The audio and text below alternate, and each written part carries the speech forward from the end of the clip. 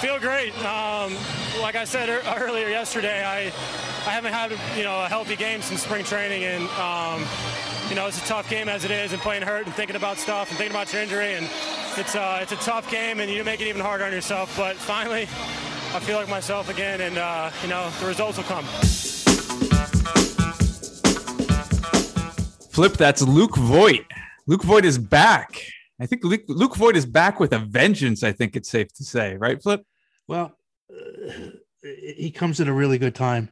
The Yankees need the offensive production that he's certainly capable of giving them, and he certainly gave them the other day as we record this. And he's a terrific he's really a good power hitter.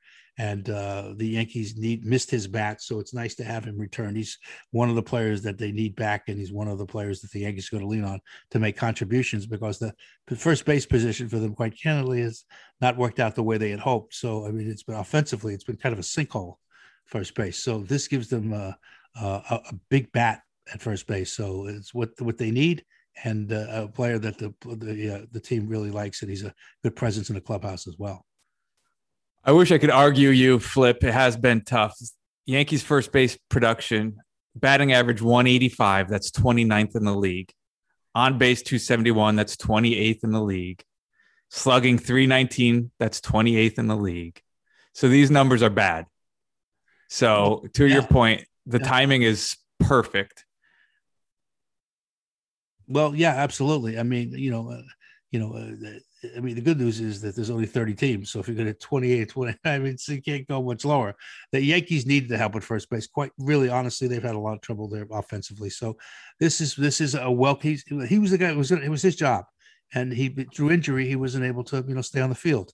We always talk about stay on the field. Well, he needs to stay on the field. If he stays on the field, he's a big bat in that Yankee lineup, as was evidenced the other day here. And for me, we can't talk about Luke Voit without talking about potentially the greatest home run celebration in all of sports. You know what I'm talking about, Flip? When he does the Stone Cold Steve Austin and he bangs the two beers together. Absolutely. And then pretends he's pouring them down his throat. For me, I'm biased as a former WWEer, but I think that's one of the greatest things. It's very entertaining. And listen, one of the things that baseball sometimes lacks is it lacks entertainment, real entertainment value beyond the play on the field, which can be very entertaining. But I'm talking about once the home runs in a place get hit, you want celebration. You don't want to show the other team up, but you want to be able to be in your dugout and to celebrate with your teammates and enjoy the moment. And some of these, it's like touchdowns, right? For football, the NFL, so touchdown dances, touchdown. I mean, I know the NFL got tough on it. They've cracked down on it. I don't think you should crack down on that. As long as it's in the confines where it's not in the other team's face, I think you should be allowed to celebrate and have a good time and creative celebrations. When the Yankees had the Tonight Show, that was terrific. With Ronald Torreyes. I mean, little Ronald Torreyes was awesome. And the players rallied around him. It was fun. I mean, you need that, the ability to sort of exude that fun. It shows fun. And the Yankee fans, which predominantly our audience are Yankee fans, they want to enjoy the moment. So let them enjoy it. They underscore the moment with a fun celebration. I have no problem with that. And he's giving Yankees fans plenty to celebrate. And we're recording here on Thursday afternoon. He hit yet another home run. So he's hot. Let's set the table real quick before we move on, Flip. I'm Kevin Sullivan from the digital media department here at the Yes Network, alongside, as always, sports broadcasting Hall of Famer, Mr. John J. Filippelli. Flip, how are you? I am great. I went to the game last night. I thoroughly had a good time. It was a great Yankee comeback win. They played well. They had a couple of hiccups, but they were able to overcome their hiccups. With some power. And they did what they needed to do. I mean, this team is not down and out now. You get a sense now, the way it's coming back. This team is coming together now. You get a sense that they're not out of a game. Before, their offense was so limited. And so challenged to score runs. You got to a point where you just have a lot of faith that they were going to overcome any deficit. Now you have a sense that they can overcome any deficit. I mean, that's at least my sense of it. And we'll see how it goes. But I've got great confidence now in their offense that they're going to score more runs. And also given the situation in the game, which I know we'll get to a little while about right. You're alluding to the Yes. spider tack, the Yes, sticky stuff, which that's we will right. talk about. That's right. There you go. We'll also talk about Gary. I was searching if I should just come out and say it, but why shouldn't I come out and say it? I mean, everybody sort of knows listening to this. They know what's gone on, and they know it's around. It's all the teams, and it's many of the players, many of the pitchers, and baseball's going to enforce it now. And we'll get into that in a minute. And so far, so good with the enforcing of it, though. But by enforcing it, though, the offenses are going to go up. Runs are going to be more runs will be scored, and that seems to be the case so far. So it's actually had a very positive effect on the game. And longtime listeners will know I've been beating my chest over that or screaming with a megaphone that we need more offense. So I love it. Like you said, we'll talk more about that. We'll talk about Gary Sanchez. We'll talk about the Olympics, believe it or not. We'll talk about Aroldis Chapman. We have a lot to talk about today. I want to, though, kick it off with DJ LeMahieu. So I gave you those first base numbers. He played 40 games at first base. So, his slow start is well documented, but he is coming back around. Let me give you some numbers. His last 11 games, he's batting .319, 3 home runs, 10 RBIs, .574 slugging. Is the turnaround due to cracking down on the sticky stuff? I think it's a combination of players who were due to start hitting, because I have a hard time believing that a player who's won a batting title, almost won 2. I have a hard time believing that a player of his magnitude, offensive prowess, and back of the baseball card numbers was going to continue the struggle the way he was struggling. You could be the year of it could be the year of whatever it's supposed to be. Year of the pitcher, year of the Ram, year of whatever. It doesn't matter what year it is. All I know is players who are really good eventually show up. Eventually their talents will really emerge and against any backdrop. And the fact that his talents, he was sort of, cloaked in mediocrity. His numbers were very mediocre, let's face it, or worse. And that's not a player who's mediocre or worse. This is a really good baseball player. He is a really solid baseball player. Look at what he did his first 2 years with the Yankees. He's going to continue to put up numbers in along those lines. I really believe that. He's just too good a hitter. A guy who hits line to line like he does, line to line, meaning, he uses the whole field. Anybody who could hit like that. He makes contact. You got to make contact. He doesn't strike out much. Look at his at-bats.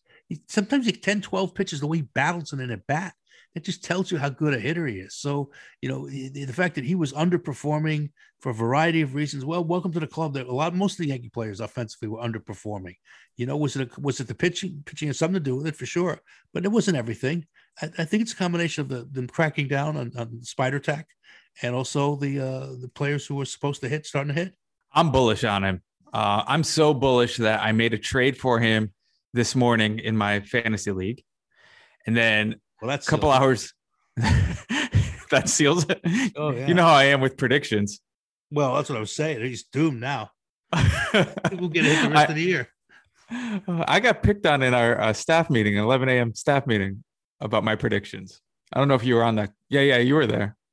It's strange because usually I'm the one leading the picking of you. Part of it. So okay. Well, listen, a lot of people there. We have a lot of smart people on that thing. On that, we do. 11 o'clock. We do. We do. We could use a few more, but the reality is we have some pretty smart people on that call. And enough teasing. I got to tell you something. We have a great boss. His name is John Littner. He's our boss, and he is a really, really smart guy. His pedigree in this business is ridiculous on how successful he's been and what a good guy he is. And, he's the one, actually, the podcast, the reason this even exists is because of him coming to me one day and say, why would you do a podcast? I said, why? He said, because I think it'd be funny and entertaining and, you should try something. And, why not? Let's see what we could do. You might as well try to do something with it. And I said, I'm not so sure. And he actually talked me into it. So we have him to blame for this thing. But anyway, having said that's what I was thinking. well, we'll get to you in a minute. But he's just a really good guy. And we have a really good staff of people. Howard Levinson does our sales. He does a terrific job. We have Matt Duarte in charge of new business. We've got Jared Boschnack in charge of the entire thing when Littner and I are not there. He just be careful. Jared runs amok. No, he doesn't. He's great. Jared Boschnack is terrific. He's He's a terrific production person. He knows production like very few people I've ever met in this business, and he's a real asset. So we have Jared. We have good old Teddy running the CFO. That's such a good Teddy job. Budgets. That's Teddy what we call him. Teddy Budgets. Well, Teddy has a last name, right? So we can call him by his last name. Marino. Okay, Ted Marino, who really does a nice job too.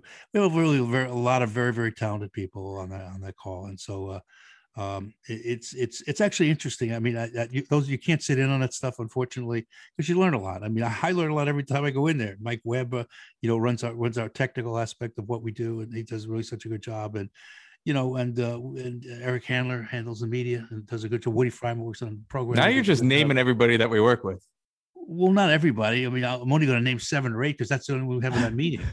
I mean, you want me to name? All right. You know what? All right, Kevin. See, now Kevin now has put me off the top of the. I'm just trying to do something nice. Mention the rest of the staff who work so hard. They don't get any credit as enough publicly. They don't. They should get more. They don't get they get very little publicly. And including John. Look, John does get a lot of attention, and he should. John does a really good job. We're very lucky to have the people we have. All right, I'm done with that call. Let's move on from that 11 o'clock thing. Enough. We are going to move on. 2 names, though, that you mentioned. Yeah. Jared Boschnack. We should probably try and get him on this podcast because we mention him every now and then. Maybe for 10 minutes, we'll get him on. Secondly, Matt Duarte, our Senior Director of Biz Dev and Strategy. Congratulations to him. Got engaged over the weekend. Yes. I think we documented had on Yes, that. by the way. We documented it on Yes. It was on the Yes Network. We saw it. Only on Yes. So people are here to talk about Gary Sanchez. That's what they really want us to do. Yes. Not talk about, right? I know, but you don't have to be mean about it. I mean, these are nice people. We're just giving them a little credit. I mean, come on, don't be so mean. I mean, don't you in a generous mood? I'm known for being mean, but you know what? See, I'm a Hallmark greeting card. Oh God, I am. Now I know you're lying. No, I am. I'm a Hallmark. I'm just generous to everyone. I'm pleasant. I'm professional. I'm always professional. Some things I don't know about, but I'm definitely professional. But no, I want to give credit where it's due, and I want to make sure people are in a good mood and they want to feel good about coming to work and they get recognized. It's a nice thing, isn't it? It is a nice thing. Well, okay. Then you shouldn't put it down. It's funny how many Gary Sanchez fans are popping up lately. Am I right? Yes, that is sort of funny. But look, we've talked about this. We've talked about this had to be his year. This is his year. He either does it or he doesn't. He either reestablishes what he was when he first came up, which was Hall of Fame sort of trending material, or he shows he's really regresses to a mean of not being able to perform very well at all, and which struggled the last year and a half. He really has. So, which Gary Sanchez are we going to get? We're going to get one who's potential Hall of Famer. We got another one that just struggles mightily. Which one is it?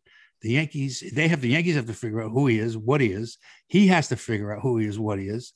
And I must tell you, but he's made some changes to his stance, and it's made a big difference. And he is really playing like that. Listen, I'm not putting him in the Hall of Fame. Not in a number night round. I'm not. You don't have enough data. But having said that, he's right now he's turned everything completely around, and he's one of the reasons the Yankees are winning. We talked about these 25 games, this stretch of 25 games. The Yankees had to go 15-10, and that way they'd be right back in the middle of this thing with a real chance trending very much in their favor toward October. That puts them on the road to October, a solid road, 15-10 these next 25 games when we first talked about this, which was our last podcast. And then they're playing really well since. So they're playing. These are tough teams that they're playing for the most part. And Kansas City not all that tough, but the other teams are tough. And the Yankees are doing okay. So give them some credit. They've turned this around right now. I know they've got a long way to go, but this ship, you could see the ship righting itself. You said Gary Sanchez changed his stance, that leg kick is not as pronounced anymore. Yes. I think that's helping him, particularly with the fastballs. Let me give you some numbers here. Last 22 games against the fastball, he's batting .318, .682 slugging. The 82 games before that, he was batting .179 against the fastball. Not just against fastballs. If you took his average against everything, his average was ridiculously bad. Okay, it was embarrassing what his batting average was. Let's call it what it was. He was really struggling to make contact, striking out, just couldn't make contact. You got to make contact, folks. I mean, this is the game is to make contact, because if you hit a ball, even if you make out, the chances are at least you hit it to somebody. They can make an error. They forced Force them to make a play. When you strike out, you're not forcing anybody to make a play other than the catcher to catch the ball. Okay. So the whole idea is to put a ball in play. And, Gary Sanchez wasn't doing that. Gary Sanchez was not hitting run scoring position. Gary Sanchez was not hitting at all.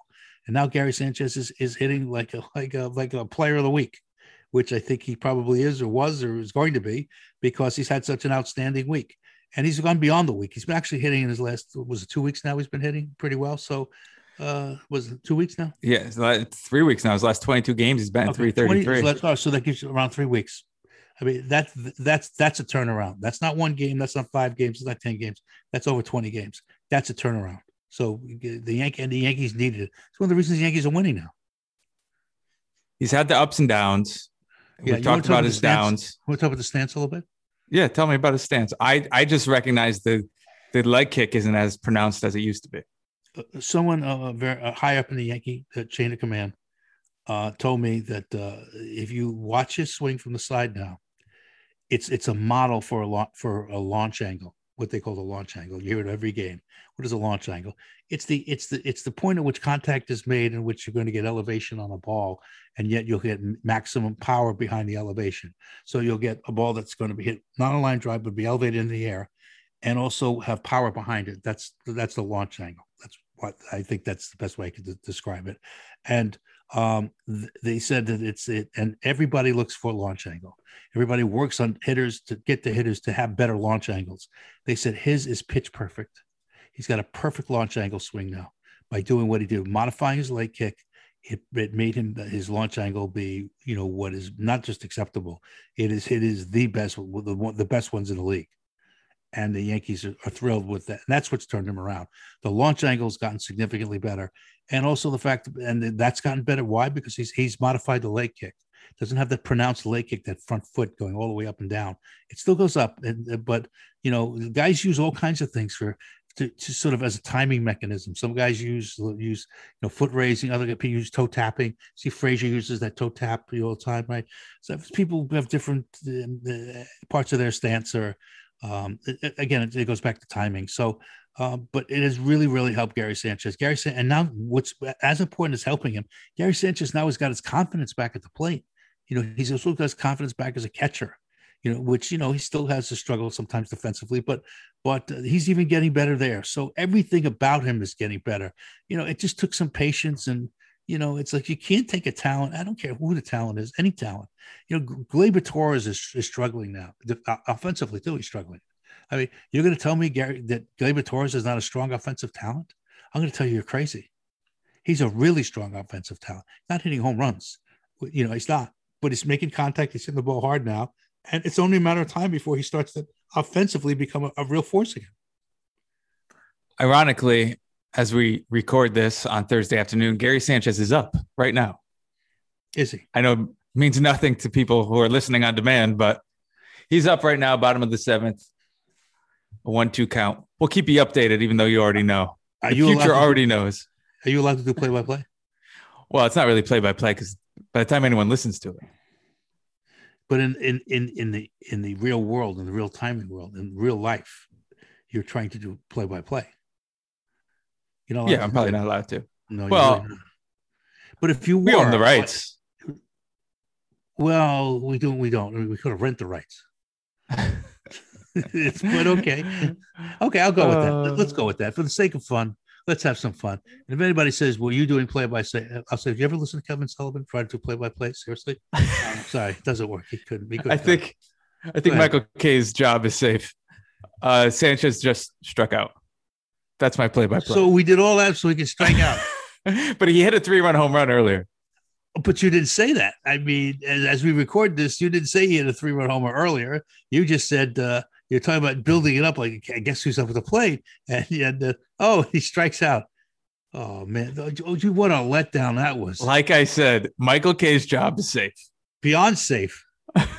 He really has nothing to worry about. Okay, we talked about sticky stuff. Yes, and since we last spoke, MLB has begun enforcing the ban on spider tack or sticky stuff or whatever you want to call it. Uh-huh. So I want to talk about 2 things as it relates to that. One, how do you think the enforcement is going? For those who don't know who haven't seen it yet, in between innings, umpires are checking pitchers' gloves, their belts, their hats, and whatnot. Flip, how do you think it's going so far? I mean, so far, again, it's a limited sample, but so far, I think it's going well. I mean, they checking it's not taking any more time, not taking any more time away from the game, because as these pitchers are coming out for the changeover, going to their dugout, umpire stops them, checks the cap, checks the belt, looks the hands, whatever. Let's see if there's anything on the fingers. And then it takes like 30 seconds to do that. And then they just go on their way to dugout, and that's that.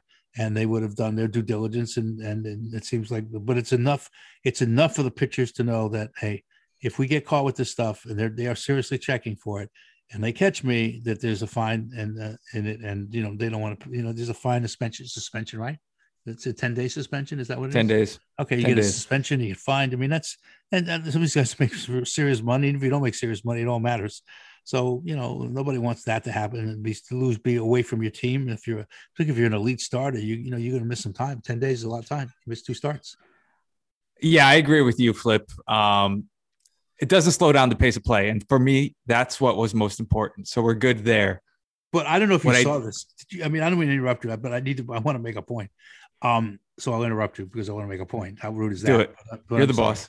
I'm willing to bet you're going where I was going to go, but go ahead. I don't know. I don't know that we're ever going to go to the same place together at the same time, but let's put that aside for a minute.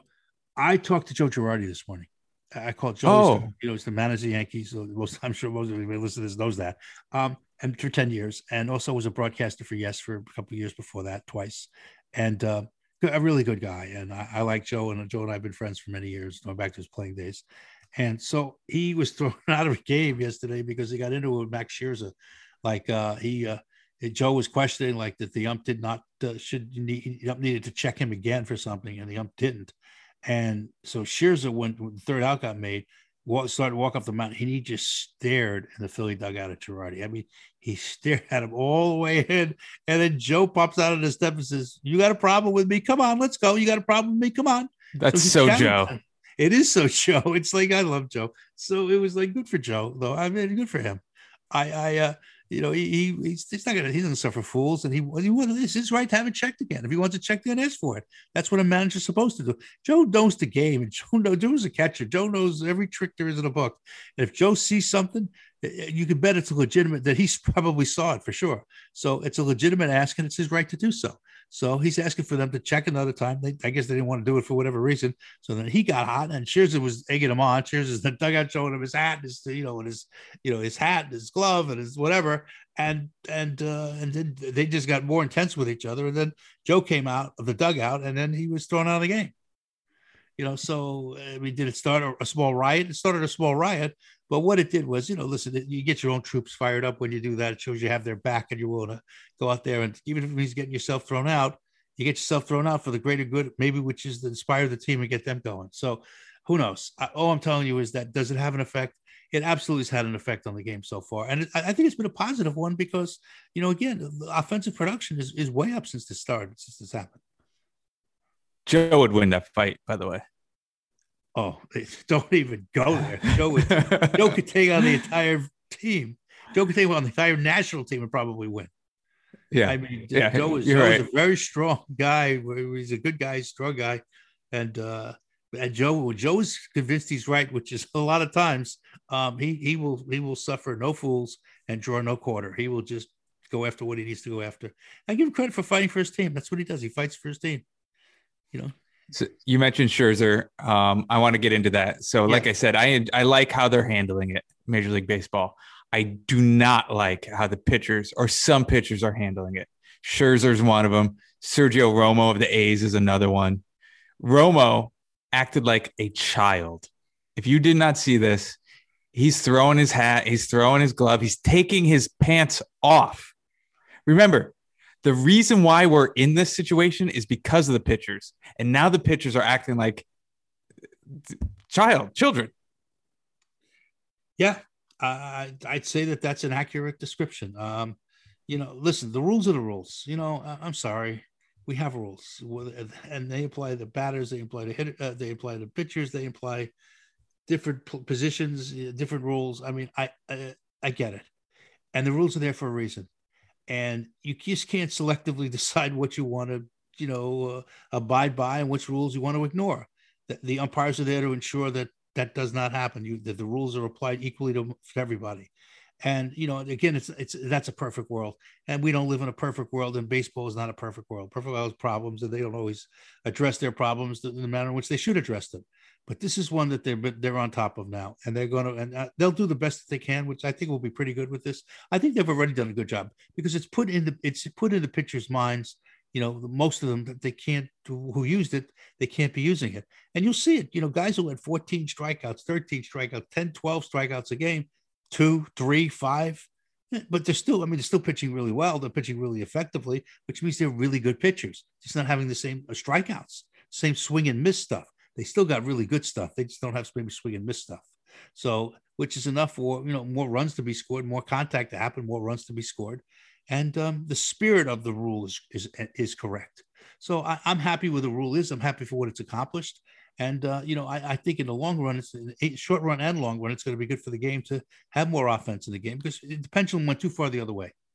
We went from way too many runs to, truthfully, in terms of watching it. You don't want to watch a softball game. It's hard to watch a softball game every day. You don't want to see 15, 14. The first time you see it, it's fun. But the 18th time, 20th time you see it, it's like enough already. The ref is, this game is 19 hours. No, you can't get anybody out and everybody's in a home run. That's not how you should play this game. So the fact that they're putting in they're actually putting in the rules in, and they're going to abide by them, and they're going to make it tough on the pitchers to get away with this foreign substances. Good for them. That's what it should be. I agree that if a rule is in place, it needs to be enforced. I do, however, understand the pitcher's frustrations, especially when this starts out of nowhere to be enforced in the middle of the season, which brings me to my next point. How much stock do you put in Tyler Glasnow saying the enforcement of this is what caused his injury? So his quote was, "I have to change everything I've been doing the entire season. I'm telling you, I truly believe that's why I got hurt." Oh, I'm sorry. Wait, I'm so sorry. Wait, Tyler Glasnow's upset because he broke the rules and he did something he wasn't supposed to do. And then baseball said, we can't do that anymore.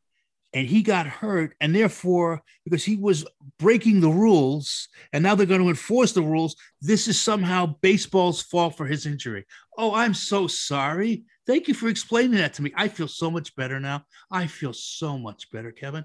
I'll be able to sleep at night now. I really will be. I don't want to upset Tyler Glasnow. He's a really good pitcher. He's not good. He's really good. Okay. And maybe he's really good, man. I don't know. Maybe he had some help. All right. I don't know. I'm not saying. Am I implying? I'm not saying anything. Maybe he had some help. Maybe he did. Maybe he didn't. But all I know is he's now telling us he has to pitch differently. What does that mean? Does that mean he now can't use the stuff that he was using? Because that's what it says to me, unless I'm misreading this. And Tyler, if you're listening to this or somebody is listening to this, you want to come on and talk about this, I'll be most happy to have this discussion with you. I really would be, because I think you're a really good pitcher and a good talent. But if in fact this is what you said, and apparently it's been quoted everywhere, so I assume it's what you said, all of a sudden you're upset because you got hurt because you can't use this stuff anymore. You're forced to pitch differently now. Is that really what's going on here? Because if that's what's going on, I'm sorry. I really don't have a lot of empathy for you. Tell me how you really feel. I think what the problem in Glasnow's eyes is how abrupt the change was. Like MLB just mid-season decides, okay, we're doing this. And they didn't go into a lab and they didn't figure out what this is going to, what the effects are going to be. Because there's going to be effects. Stop. What about Burley Grimes and the spitball? I mean, are we going to go like this? Those of you who don't know Burley Grimes, don't start with me about Cy Young either. I knew Cy Young, and I knew Burley Grimes too. I knew him too. All right, let's get out of that for a minute. I'm sorry. Certain things are not legal, and they shouldn't be done. And if baseball chooses not to enforce those things, well, they do choose not to enforce them, and you're lucky. But when they do choose to enforce rules and say this, I'm sorry, we can't have this because it's illegal and it's just causing too much havoc in the game. Okay, that's baseball's decision. Good for them for doing it. What are you supposed to say?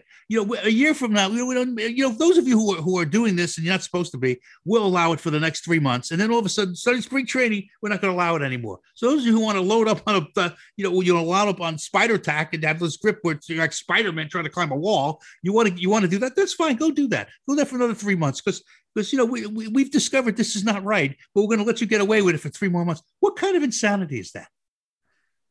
Yeah, I get that. Believe me, I get that. Honestly, I think the point is you can't be driving 100 miles per hour and then stop at 0 because you're going to get hurt. Here's what I read. I think it was The Athletic. I want to credit them. Without the sticky stuff, pitchers have to put approximately 15% more grip on the ball. That's a big number, 15%. Okay. And where do you think that pressure goes? It goes right down into your elbow. Pop into your wallet. And then into your wallet. Yes. What's in your wallet? This isn't an ad. I'm just saying, what's in your wallet? I mean, I don't get it. I don't carry a wallet. Well, I'm sorry. I took the Littner. I mean, I get it. All right. I get it. I absolutely get it. And I get what he's saying, but I don't agree with it. You asked me my opinion. My opinion is, are you kidding? It's like I got hurt because they decided to have a rule. That's Sherlock. You know the theme from Sherlock? No, what is that? Your phone playing? Is that your phone playing? One of my ringtones. Jared's calling again. It could be Jared Boschnack. It could be John Littner. All right. So having said that, how do you solve for the sticky? How do you solve for this problem?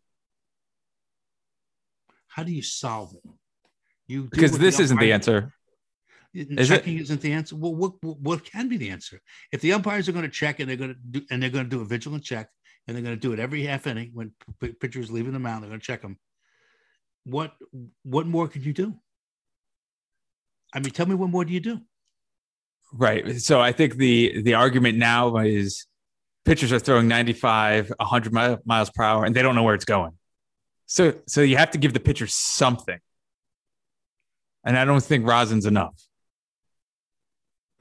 Well, what do you give them then? Well, I ask you, is it the international ball? Is it the ball they use in Japan, Maybe. Which is a little more? Maybe. Well, the baseballs come out. I mean, the baseballs are in a box. So the Rawlings makes the baseballs. And they are extremely slick. They're glossy, they're slick. So what the umpires do is before every game, they take a very large allotment of balls and they go through them and they rub them with what they call Mississippi mud. It's a mud that they get from a river in Mississippi, apparently. So Mississippi mud, hence the name. And they rub the balls up to eliminate as much of the slickness as they possibly can. And it works to a degree. I don't know that it works 100%, but it works to some extent. And that's kind of the system that they've used for I don't know how many years now. It's a lot of years. And, that's what they've done. And now, and on top of that, the players apparently have used this sticky spider tack to give them even a better grip on the ball than the Mississippi mud allows. So you got the Mississippi mud, you got the spider grip, the spider tack, and that's what they're using to get this incredible grip that they get on the ball. Now, having grip on the ball is very beneficial in that you can control the ball better. Well, that means you're not going to probably hit as many players because, you've got a better grip on the ball. But it also means that, it also gives you a dominance because the spin rate increases. Therefore, the ball breaks more precipitously than it did before. So you've got the ball is breaking at a much better break, better bend, if you will. And so there's great benefit to the pitcher to do this, and he can control the ball better. Now, without that, guys are throwing more balls than they did before. There's more walks.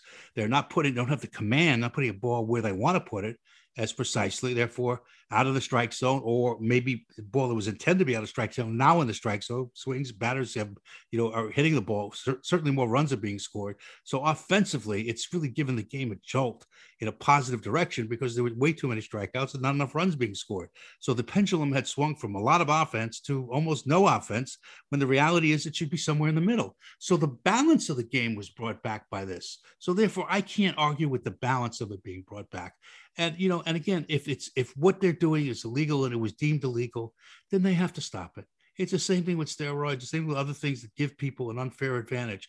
if in fact that this is the case and this is what was happening, and apparently baseball has said that is what was happening, okay, then they've got to do something to make sure the game stays in some kind of balance. It's not a perfect rule. It's not a perfect society. It's not a perfect game. Only David Cone had the less perfect game. Oh, he didn't actually. I don't know who did have the less perfect game. I don't even know now. Anyway, it doesn't matter. Dan Basone, our producer, can look that up.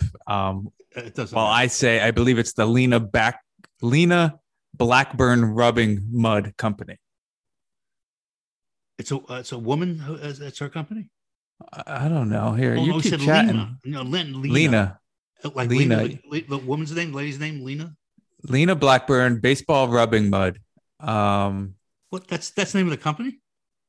Yeah. Lena Blackburn. Wait, I got a gift certificate. I just got a gift certificate Father's Day from Johnny Adam Pierce to that company. It's Thursday. They bought me. They're late. Lena Blackburn played 8 years in the major leagues during a career that spanned from 1910 to 1929. It's a guy. So it's a male. The guy, yeah. He has a. You're a big help today. Rubbing Mud Company. Okay. Out of Delaware. Nice. Anyway, you were chatting, so I looked it up. Wait, hold on a second. It's out of Delaware. Why is it Mississippi Mud? I could have sworn it was Delaware Mud.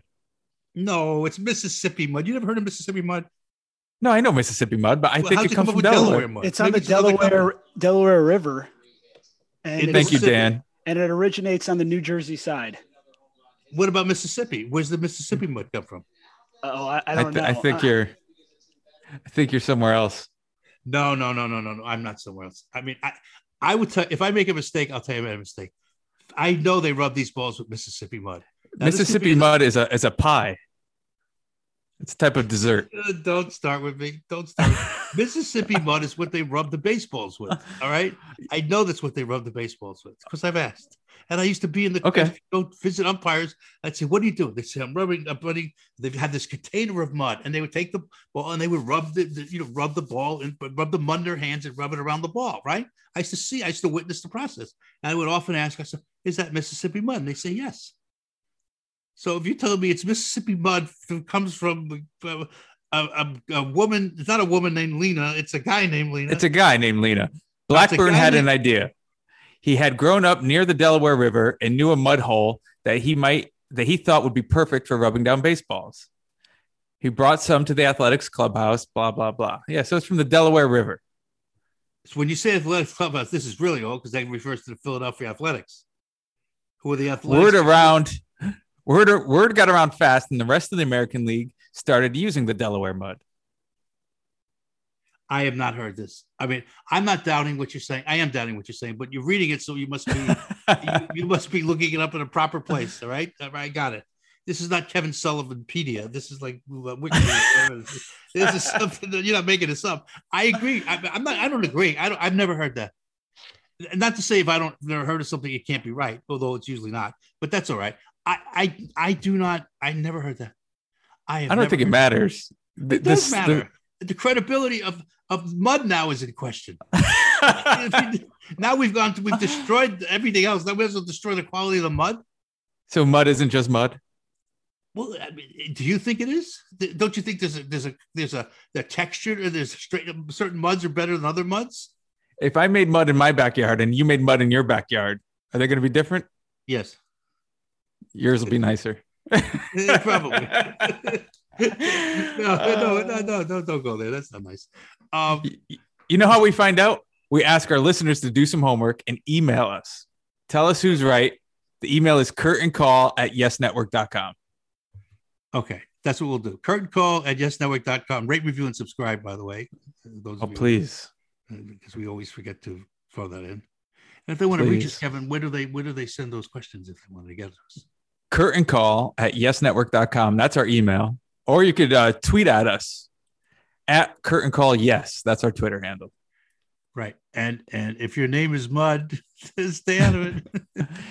If you're of the Blackburn family, give us a call. Let us know what's going on. Speaking of emails, can we go to some? Go ahead. Before we do, we got to call AJ. Aren't we supposed to have a jingle for this segment? Yeah. How's he doing so far with that? I don't know. I'll have to call AJ. find out what's going on. He told me First it's in email. the process, by the way. Sorry to cut you guys off, but he said it's in the process and it's coming along well. Okay. Thank you, Dan. Like that? He just responded? Or you had that response and you were just waiting for the proper time to. Exactly. I had the response. Yep. And I was waiting for the right time. You couldn't have done it while we were engaged in the Mississippi Delaware mud controversy. No, I didn't want to, butt in there. Stop shooting sling mud. All right. First email comes from Joe in Stratford, Connecticut. Hi, guys. Great show. I really enjoyed your chat with Bucky Dent. Well, thank you, Joe. As a longtime fan, it was great to take that walk down memory lane. Anyway, I'm writing to get your opinion on which record you think is the greatest in all of sports. Now, before you answer that, I'm going to clarify for Joe. He didn't say this, but what I think he means is which is the most prestigious record in all of sports, not which is the hardest to break. Stairway to Heaven. I guess that is a record. it's that record will never be broken. That's the greatest record of all time. No, that's a good one. What do you think is? Well, I would have said 61 and 61 home runs in 1961. Unfortunately, that's not a record. I didn't ask you for the record. I said, what song would you have taken? Oh, as the greatest song of all time? Well, that's where I went. I'm asking you what song you would do before we answered the question. It was like a little teaser. Well, I don't know what the greatest is. I can tell you my favorite is On the Dark Side by John Cafferty and the Beaver Brown Band. Dark side's coming out, nothing is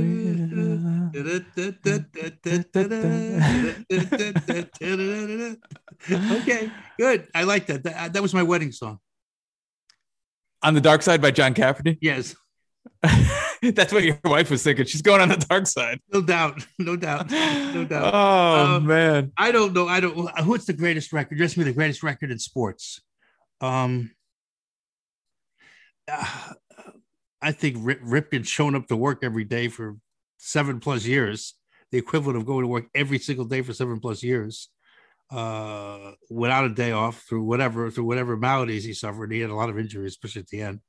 I think that was pretty incredible. I think that record will never be broken for sure. Other records will be. No one's come close to DiMaggio, 56 games either. That's pretty impressive, the hitting streak. So, I mean, that impresses me. I mean, this is a lot of records. You need context. You need context because the eras change sometimes, and the way in which the game is played changes. I mean, suppose we were doing consecutive victories and somebody's won 4 games and played in 7-inning games. Is that the same as winning all these games consecutively and pitching 9-inning games? I mean, there is a difference. I'm just saying that when you change the game, the structure of the game, you obviously change the meaning of the records. And baseball is sacrosanct to its records. Its records are what make baseball. I mean, there's no other sport that you can throw out a number. 56, DiMaggio's hitting streak, right? 511, Cy Young wins Cy Young in his career, right? 61, as you just mentioned, we don't know what that means. 61 homers, right? Even and although Barry Bonds broke that record, I don't really know that people know what it means because of all the controversy around it. So, look, you know what you grow up with. You grow up in an era, and you know that what you grow up with, and you know what has meaning to you. And there are people who never saw. That's why it's fascinating to me, even in broadcasters. Like there are people that we have who are a big part of our audience now, who really don't have no recollection of David Cohn and Paul O'Neill as players. They don't. Wow. Yeah. We're getting old. Well, it just shows you that. I mean, I listened to Yankee games, watched them for years. Phil Rizzuto was the main principal broadcaster for the Yankees. And I never saw him play 1 inning. He won an MVP 1 year. He's in the Hall of Fame. I never saw him play 1 inning because when he quit his career, I was a year old. So I don't have no recollection of that. So, but I do know that I grew up in my house with listening to a lot of Phil Rizzuto. So he had a profound influence on my baseball world and on my sports world growing up, and yet I never saw him play an inning. So, but again, the context is different, player to broadcaster, and et cetera, and it changes from era to era. So, what works in one era maybe has a lesser effect in others. I don't really know. And it's hard to compare eras. I do know that those certain records just stand the test of time. And that might be games played. That might be hitting streaks, be 30 wins in a season. You think you ever see 30 wins in a season again? No. You almost never see 20 anymore. Right? Yeah, you won't see it again. No, I mean, The rules of how a roster is constructed would have to change to see that again. Yes, there's way too many relievers. Yeah. I want to go back to Cal Ripken real quick, and I have an unpopular opinion. But you said toward the end he was hurt and not playing well. Yes, I think that record came at a cost for his team, and it might be viewed as potentially a little bit selfish. Yeah, I won't argue that. I think that's true. I think at the end of his career, when he was just trying to, catch really close to catching Garrett in terms of consecutive games played, that the streak became and the Orioles weren't very good. And that became all consuming for the Oriole organization and for Ripken himself. I mean, they were obsessed with this record. And as long as they could put him out there, even when he was playing hurt, hurt on the days that most players wouldn't go out there, he went out there. And he went out there and he played compromised because they wanted to continue the streak. You play compromised, and balls that you should get and again, he didn't really move until the very end. He didn't go to third, right? He played short almost the entire time. So that's a really demanding position for an infielder, really demanding. Usually your best infielder has to be there. It shows extraordinary range. You really depend on your legs. And when you have injuries, you're just not going to be the same player. But he went out there and he played it for the sake of the streak, and maybe there were times that I'm sure the Orioles lost games, or the players who should have been playing those positions were denied that opportunity because of the streak. So yeah, there was an element of that, probably, for sure. Although it still should not mitigate the overall power of that streak, because most of that streak was played in when he could really play. And you got to tip your hat to him, because that is such an unbelievable streak. Just think about that. Think about guys that don't play a week, guys that don't play 5 games in a row without a day off. They don't play. They're hurt or whatever. I mean, there's every team has got several of them, and that's just the way it is. It's a generational thing, I think, to some extent. But Ripken went out there and he played every day, and he played hard, even when he was hurt. And when compromised, you could argue should he have been there or not. He still played hard and he cared. So you got to give him credit for that. It stands for something, and it stands for something noble, I think, in the aggregate. Parts of it maybe not as totally noble as we'd like, but at the end of the day, most of it stands for nobility, I think. Can't argue that. To answer Joe's question on my side, I'm going to say Joe DiMaggio's 56-game hitting streak. There's just something magical and iconic about the number 56. And I think that if that happened and Joe DiMaggio was, I don't mean to say anything bad about the Kansas City Royals, but if he was wearing a Kansas City Royals uniform when he did it, it wouldn't be as iconic. There's something about the pinstripes that just elevates it. I'll tell you something that's really that no one ever talks about that streak, is that with the night that they finally got him out in Cleveland, Kenny Keltner was the third baseman, I think, and he made like 3 remarkable plays. I mean, Clete Boyer, Greg Nettles, Brooks Robinson type plays at third base to Rob DiMaggio. Any one of those plays, anyone gets through and the streak stays alive. So they finally got him out, and then he started a new streak in 12 games before they got him out. That's so crazy. If you start thinking about it, 50, 56 should have been 57, should have been 59, should have been 69, or could have been 69. So the fact that it's and that's still nobody comes close. There's been Pete Rose got in the 40s. I mean, guys have got in the 40s, but no one's got in the 50s. So the fact is that streak seems relatively safe. It's quite a remarkable record. Thank you, Joe, for the question. Next, Jeff from Waltham, Massachusetts. Hey, Flip and Kevin, as a Yankees fan living in Red Sox Nation, I can't tell you how much I appreciate your show. But my question is actually about the Olympics. Well, okay. More specifically, basketball in the Olympics. I figured that since you guys cover the Nets, you might have an opinion on this. What's your take on Kevin Durant playing for Team USA in the upcoming Summer Olympics? That's a great question, Flip. We should note that James Harden recently pulled out of the Olympics because of injury concerns. And I think that's the spirit of Jeff's question here, given that the Nets lost KD for a year, and now here he is playing in the Olympics. What's your take? He's played in other Olympics. Wouldn't be his first Olympics, right? He's played. I think he has 2. Gold medals. Twice. I think he does too. So if in fact that's right, and we think it is, that he's played in other Olympics and that he has some gold medals, what's the proof?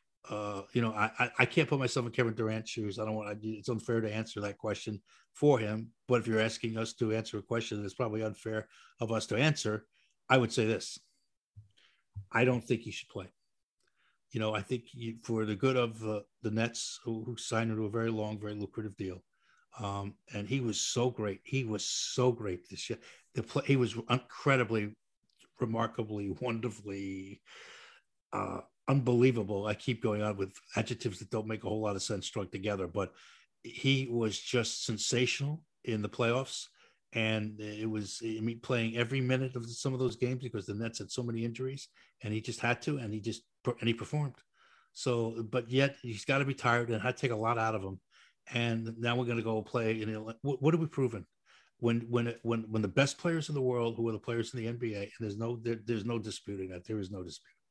The best players in the world are playing amateurs from other countries for the most part, and maybe one pro thrown in, but they're pretty much amateurs.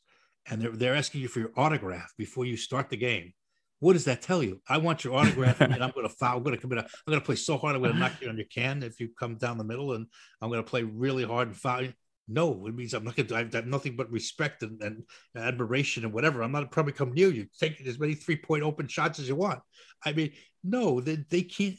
Just look at the scores of those games. The Americans, I know they've lost one, but they don't lose. They really don't lose. They're so superior. What is being proved? And if you beat them, you're supposed to beat them. And God knows if you don't beat them, then what happens? It's a no-win. It's a no-win. And what is there to prove? And by the way, if you're getting paid a lot of money, you're professional.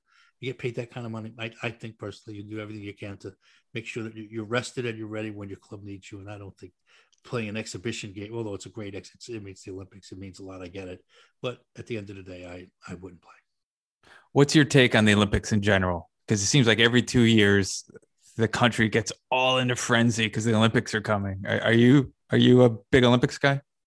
No, I'm not an Olympics guy at all. I'm going to sound like a Debbie Downer, but they do absolutely nothing for me. No, they did when I was growing up, and there was a real pronounced, Cold War, mentality that was gripping the world, and certainly gripping the United States and the Soviet Union.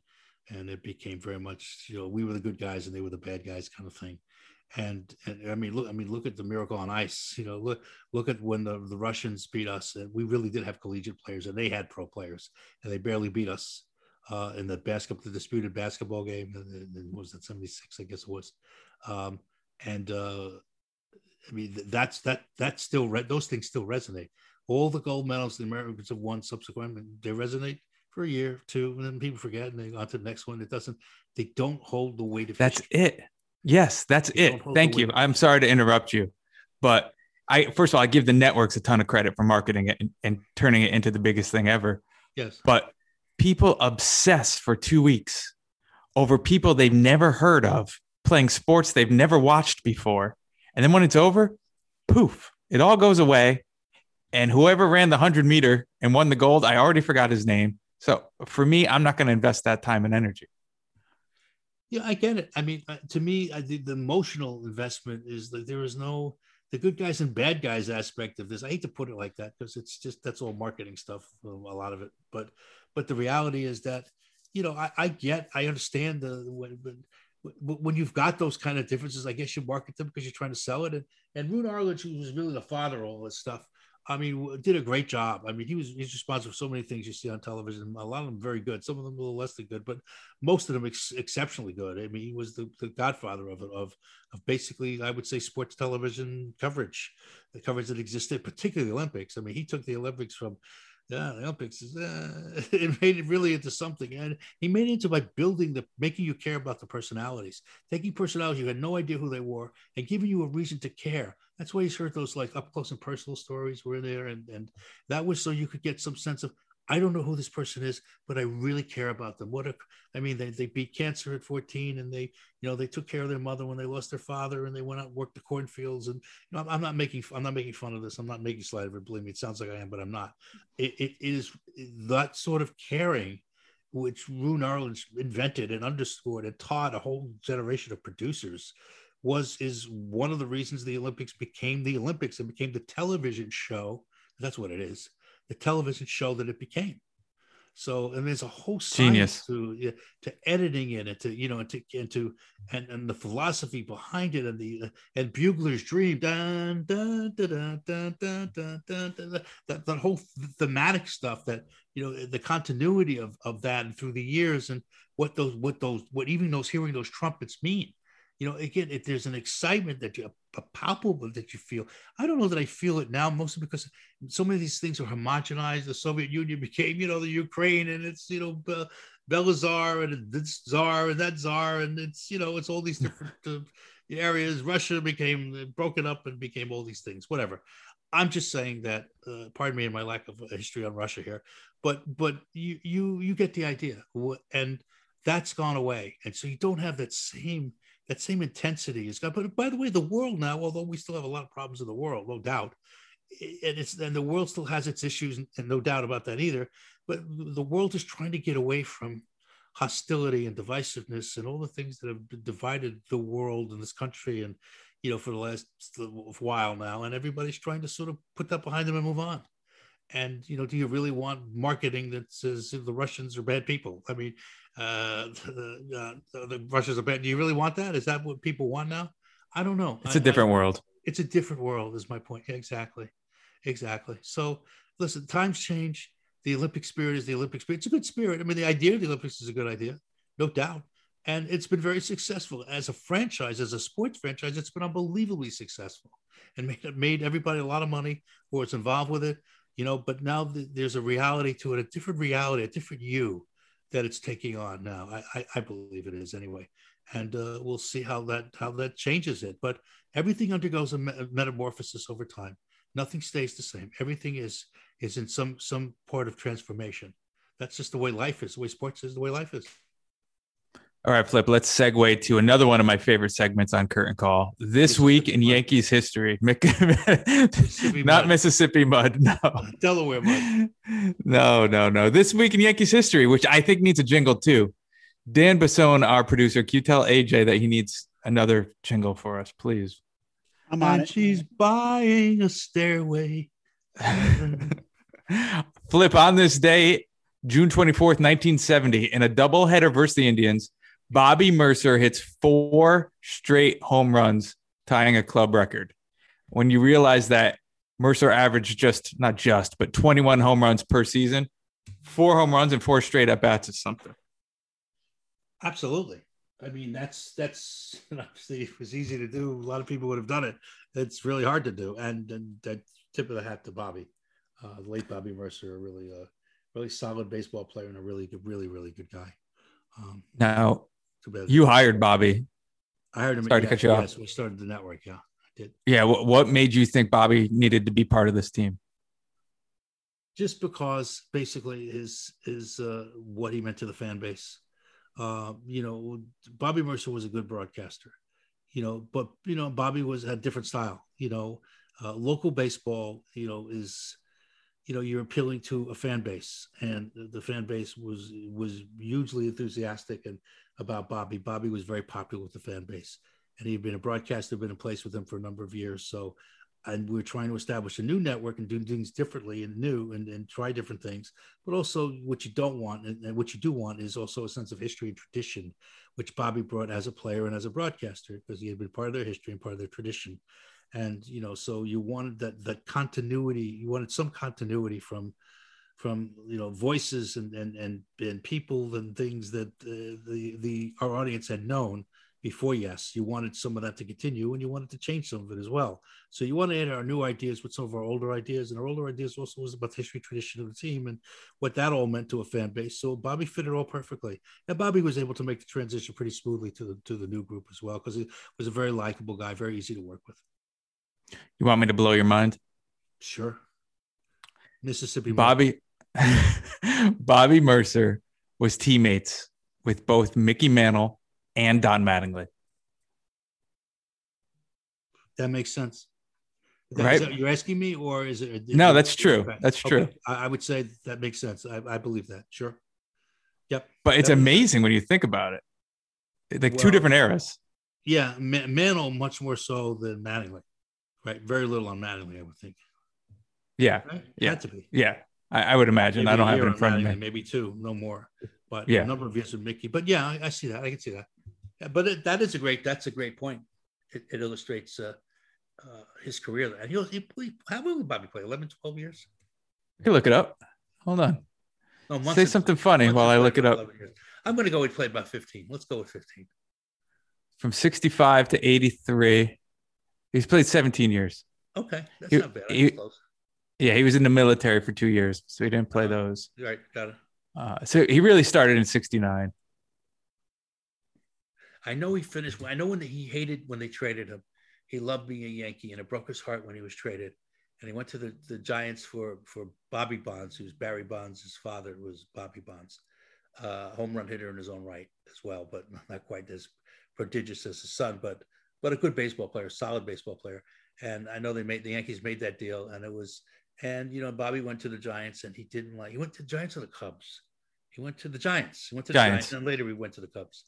So when he's with the Giants, I know he made a remark one day about, he was looking at all the empty seats at Candlestick Park. And he said to a reporter, you realize Patty Hearst, who was, an heir of some significance, who had been kidnapped and, had some political, a couple of political incidences happen that she was involved with. So you realize Patty, she was a fugitive at the point from justice. And he says, you realize Patty Hearst could be hiding behind any of those seats? And that got quoted and it got taken around. And it was like, it was a riot in San Francisco over it. So they sort of had to get him out of town. But, and that was as close to anything controversial as Bobby has ever said. Bobby was not a person of controversy. He was a very easy going guy. He just loved being a Yankee, and it broke his heart. We'd always talk about that on the air, how much he loved being a Yankee. And when you do local, like I always say yes has never been local, because we're local in name only. We were set up to really be a national entity, and we act like a national entity, and we perform like a national entity. But having said that, very much so, you still have a fan base that's local. You have to appeal to that fan base. And there are a lot of ways to go about that. One of the ways is to just take some of the local heroes who mean something to them, make sure that they're competent. You can't put everybody on air, but you make sure somebody's competent to go on air, but then you let them be who they are. You don't try to change them. When people say, your shows are a little slanted to the Yankees. Duh, guilty. You think? Yes, they are. You think? It's the Yankee Television, Yankee Entertainment and Sports Network. What do you think it is? Of course it is. But everybody who has a regional network slants their coverage somewhat toward local. The whole idea is not to slant it to the point where it's obnoxious and you're being so one-sided that there's no reality to what you're doing. That's what you don't want. You want to be objective. You want to be able to tell a story honestly, openly, and you don't want to dwell on it, especially negative ones, but you have to report them and you have to talk about them. As long as you do that, I think you've done your job. And if you slant it a little bit toward the home team, so what? Every broadcast I've ever heard that was a local baseball was slanted somewhat to the home team, somewhat, some really not somewhat at all, some totally off the cliff over, but we're not anywhere near that. But we do occasionally slant it on our side. Okay, that's what. See, I just did it here. I said our side. I should have said on the side of no one's side, on a neutral side, but we're not all that neutral, and it's okay. I don't mind it. I don't mind that we're not all that neutral. I just don't want to be. I just don't want to get to a point where there's no reality to what we're doing. Then you have a problem, but your home team wants you to be, your fan base wants you to be a little bit on their side. I think it's important to be a little bit on their side. Okay, I do. The last time we spoke, the Yankees were 8.5 back, and now they're 4.5 back. So using that logic, next time we talk, they'll only be a half game back. Well, if we don't extend it by another week, they'll be in first place. Let's do it. Let's skip an episode. And when we come back, they'll be in first why don't we just wait to the World Series in October? Then we'd have a lot of explaining, a lot of catching up to do. The rate review and subscribe thing is going to be not hold as much water, but no. Anyway, yeah. Listen, that's important. Look, we talked about those 25 games, and the Yankees are as we record this are in the middle of that 25 game thing now. They have to play well in these games. These are big games for them, and there's games series to be won. And there's series that if you draw even in them, that's pretty good. We've after this series, we've got the Red Sox now, for 3 games. And if we can win 2 out of 3 up there, that really will right the ship. It'll do a long way. And also the Yankees, every good team has a run in them. Sometimes, I've talked about this for years. Every good team has runs in them. Okay. Well, I mean, winning, 10 of 12 or 12 of 15 or 15 of 20. That's a run. Okay. The Yankees have not had a serious run. They've had like one stretch of the season where they've played okay. And then the rest has been, back and forth. They win, they lose, they win, they lose, they win, they lose. They've got to go on a run. They got to go. If they go on a run, I mean, the Red Sox are having their issues now, and Tampa Bay has proved that it's with Glass now out. I mean, they're still they're a force. They're still a really good team, but that's you lose your ace. That's tough. That's tough. No matter what team you have, no matter how much pitching you have, it's still tough. And it's a blow. So the Yankees have a chance to capitalize on that blow. And don't feel sorry for the Rays because the Yankees have their fair share of injuries. It's part of the game. It's a matter of who gets injured and where you get help. Every team that wins gets help from unexpected places. Another thing we preach: unexpected places. Where are you going to get help? Where the Yankees go at the deadline? Where are they going to go to get some help? Center field pitching. Where do they go? Left-handed bat. Left-handed bat. Where do they go? Can I up where? There's places they can go. Do they make trades? They make a trade. They make two trades. Yeah, you hit the trade market. Who are you going to get? Oh, we ran it down last episode. I think I ended up with. It's supposed to be with people who, very nice people who, they're taking the summer now. They took a week off. They missed our last podcast. They said, I see the car one. I didn't catch the last one. But you're telling them it's too bad now because they didn't catch that episode. So therefore, they don't know what we talked about. Well, it's in our archive. I urge them to go back into the archives and listen. I think two players that stressed with Charlie Blackmon, I think is who I said. Yeah, that's who you want. I went for Blackmon. Oh yeah. So there's that. people out there is the answer. Yes, and Scherzer will be staring us in the face too. I don't think he's going anywhere. Oh, I think he could go someplace. This is his last year on a contract, and they're probably not going to re-sign him at those dollars. So, and the Nationals they're not in the middle of it right now. I mean, they could be, but I don't know if they will be. If they deem themselves in another 2 weeks sellers, in a few weeks they deem themselves as sellers, they'll certainly make that move. If they make that move, they could get a horde of prospects for him. They get some prospects for him. They get relief on the salary of it's only half a season, but it's still relief, and they'll get some big time prospects for him. Now the question is, can the Yankees match those prospects? Do they want to? This is a dangerous part of the season. This is a very good point that you raised. I'd like to finish this point for a second, Kev, because this is a very interesting point to the Yankee season. To me, it is. Do you go when a few years ago we had a chance to get Verlander, and we didn't, and Houston went on a run because of Verlander. Now there's all kinds of speculation that there's spider tack there and all kinds of stuff. Okay, forgot it. It was what it was. It is what it is. And the rules, whatever they were, enforced and non-enforced, were what they were. Let's just leave that where it is for a minute. History's different if the Yankees get Verlander. It's different for the Yankees. Now, that was a big ask because the Yankees didn't want to give up. They would have had to give up Andujar at the time. Andujar is still Andujar. Not at that time, he's still Andujar, but he's a heck of a hitter. And he said to me, but the Yankees kept Andujar. They have not won a championship. The Houston did win a championship, and you could put it squarely on Verlander. Yep, you're right. It was the difference. So, do you go? Now that you have Scherzer staring you in the face, do you say, whatever it takes, I'm going to go get him, or do you say, I don't want to give up Deivi Garcia? Deivi Garcia could be look at James Kaprielian. The Yankees gave him a couple of years ago, and I would have made the same trade Brian Cashman made. I would have traded Kaprielian. They got Sonny Gray, and people laugh about that. Sonny Gray was a heck of a pitcher. He just didn't pitch all that well in New York. Who knew, right? And the Yankees have certainly recouped that, got good value for him when they traded him back. We traded him to Cincinnati, they got some value. Okay, those things happen, but the reality is that you never know what young pitching, what it can do. Are you trading? If you trade Garcia, is Garcia the next great pitcher in the game?